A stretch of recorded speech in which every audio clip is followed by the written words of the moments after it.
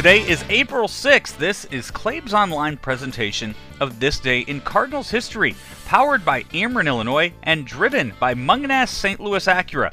I'm Joe Roderick. The first week of April usually means the first week of the baseball season, and that gives us the big league debut of players we will never forget.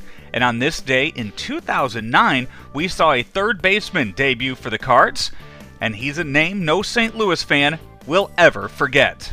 It was the major league debut of David Freese in 2009. He went 0 for 1 in that game, but he turned that thing around once he got in the Cardinal uniform, and things worked out well for him as far as his Cardinal career was concerned. Yeah, he was up and down the first year or so, and became a hero, most significantly to the fans in 2011.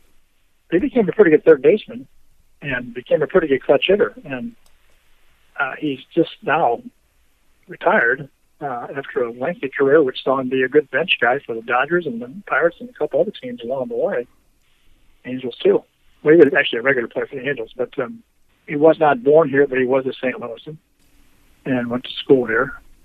And, he'll never have to buy a beer here the rest of his life. Or anything else at that rate. You're absolutely right. Yeah. This past October, Freese tweeted that he has retired from the game of baseball after years with the Cardinals, Angels, Pirates, and Dodgers, and will no doubt be back at Busch Stadium to have his career honored at some point down the road. I'm Joe Roderick for This Day in Cardinals History, powered by Ameren, Illinois, and driven by Mungenast St. Louis Acura. Serving the St. Louis area since 1986, St. Louis Acura, located at 13720 Manchester Road in St. Louis, is your premier realtor of new and used Acura vehicles and is the nation's only 28-time Acura Precision Team winner for Acura sales, service, and customer service performance. Be sure to follow us online at Claibs Online on Twitter, Instagram. You can also like us on Facebook and listen to all of the content at claibsonline.com, Spotify, and iTunes. We'll talk to you tomorrow. Coming up next, I want to introduce you to one of my friends from Ameren, Illinois.